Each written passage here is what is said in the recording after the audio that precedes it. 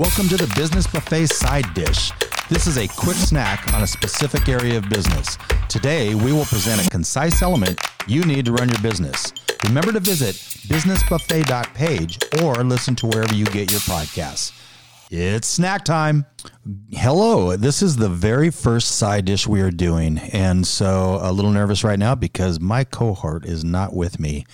Well, he's with me, he's staring at me, but he's not. You're not going to hear his voice.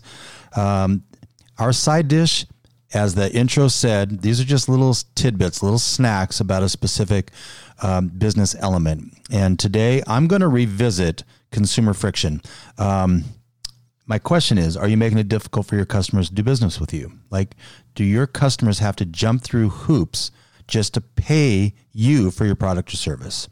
Sometimes it's just the little things that matter most. We talked about consumer friction mid-October, I think. By the way, I'm Phil Anderson. You probably recognize my voice by now. Anyway, mid-October, and I think we may not have completely explained what we meant by the term consumer friction. Lucky for me, it continues to come up in my life more often than I'd like it to. But it also serves because we can mention it on the podcast. So one such time was when I was in New York City recently. My better half is a Pandora charm bracelet wearer, okay? And so she wanted to get a charm from New York City to go with some of her, I mean, it meant something to her. And so we went into Pandora and we're told, escorted to the side, given a catalog, escorted to the side and said, an associate will be with you shortly. I'm like, I'm sorry, what? And so we did. We went over and we're standing there kind of in the corner. We were in the corner watching other people look at jewelry and things like this. And I'm like, this is stupid.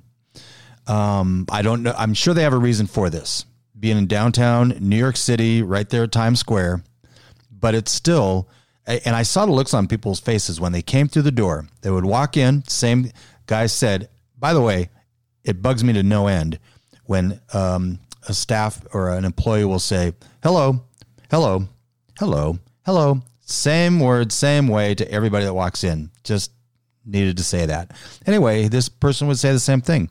Hello, welcome to Pandora. Here's a catalog. Please stand over here and associate will be with you, soon. We were number 2. And then there were another 3 people that came in.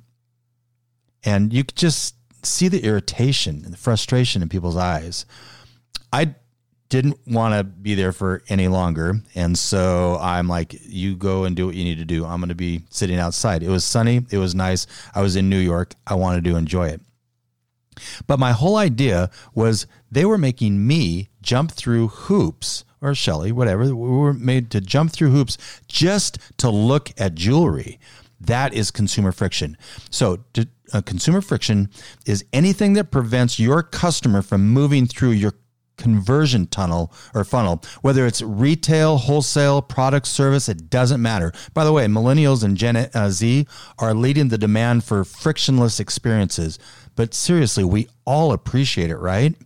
So the whole thing that happened in New York frustrated me to no end, but there was an upside. I sat down, I opened my iPhone, and I went right into my notes and to the side dish episode, and I put Consumer Friction Revisited. So if you didn't hear the one, and it was in mid-October, go back and listen to it. But this is another example of how a company did not take seriously the whole idea of frictionless business with their clients or customers. So how could they have made this better for the consumer? Just do not shovel them off into the side.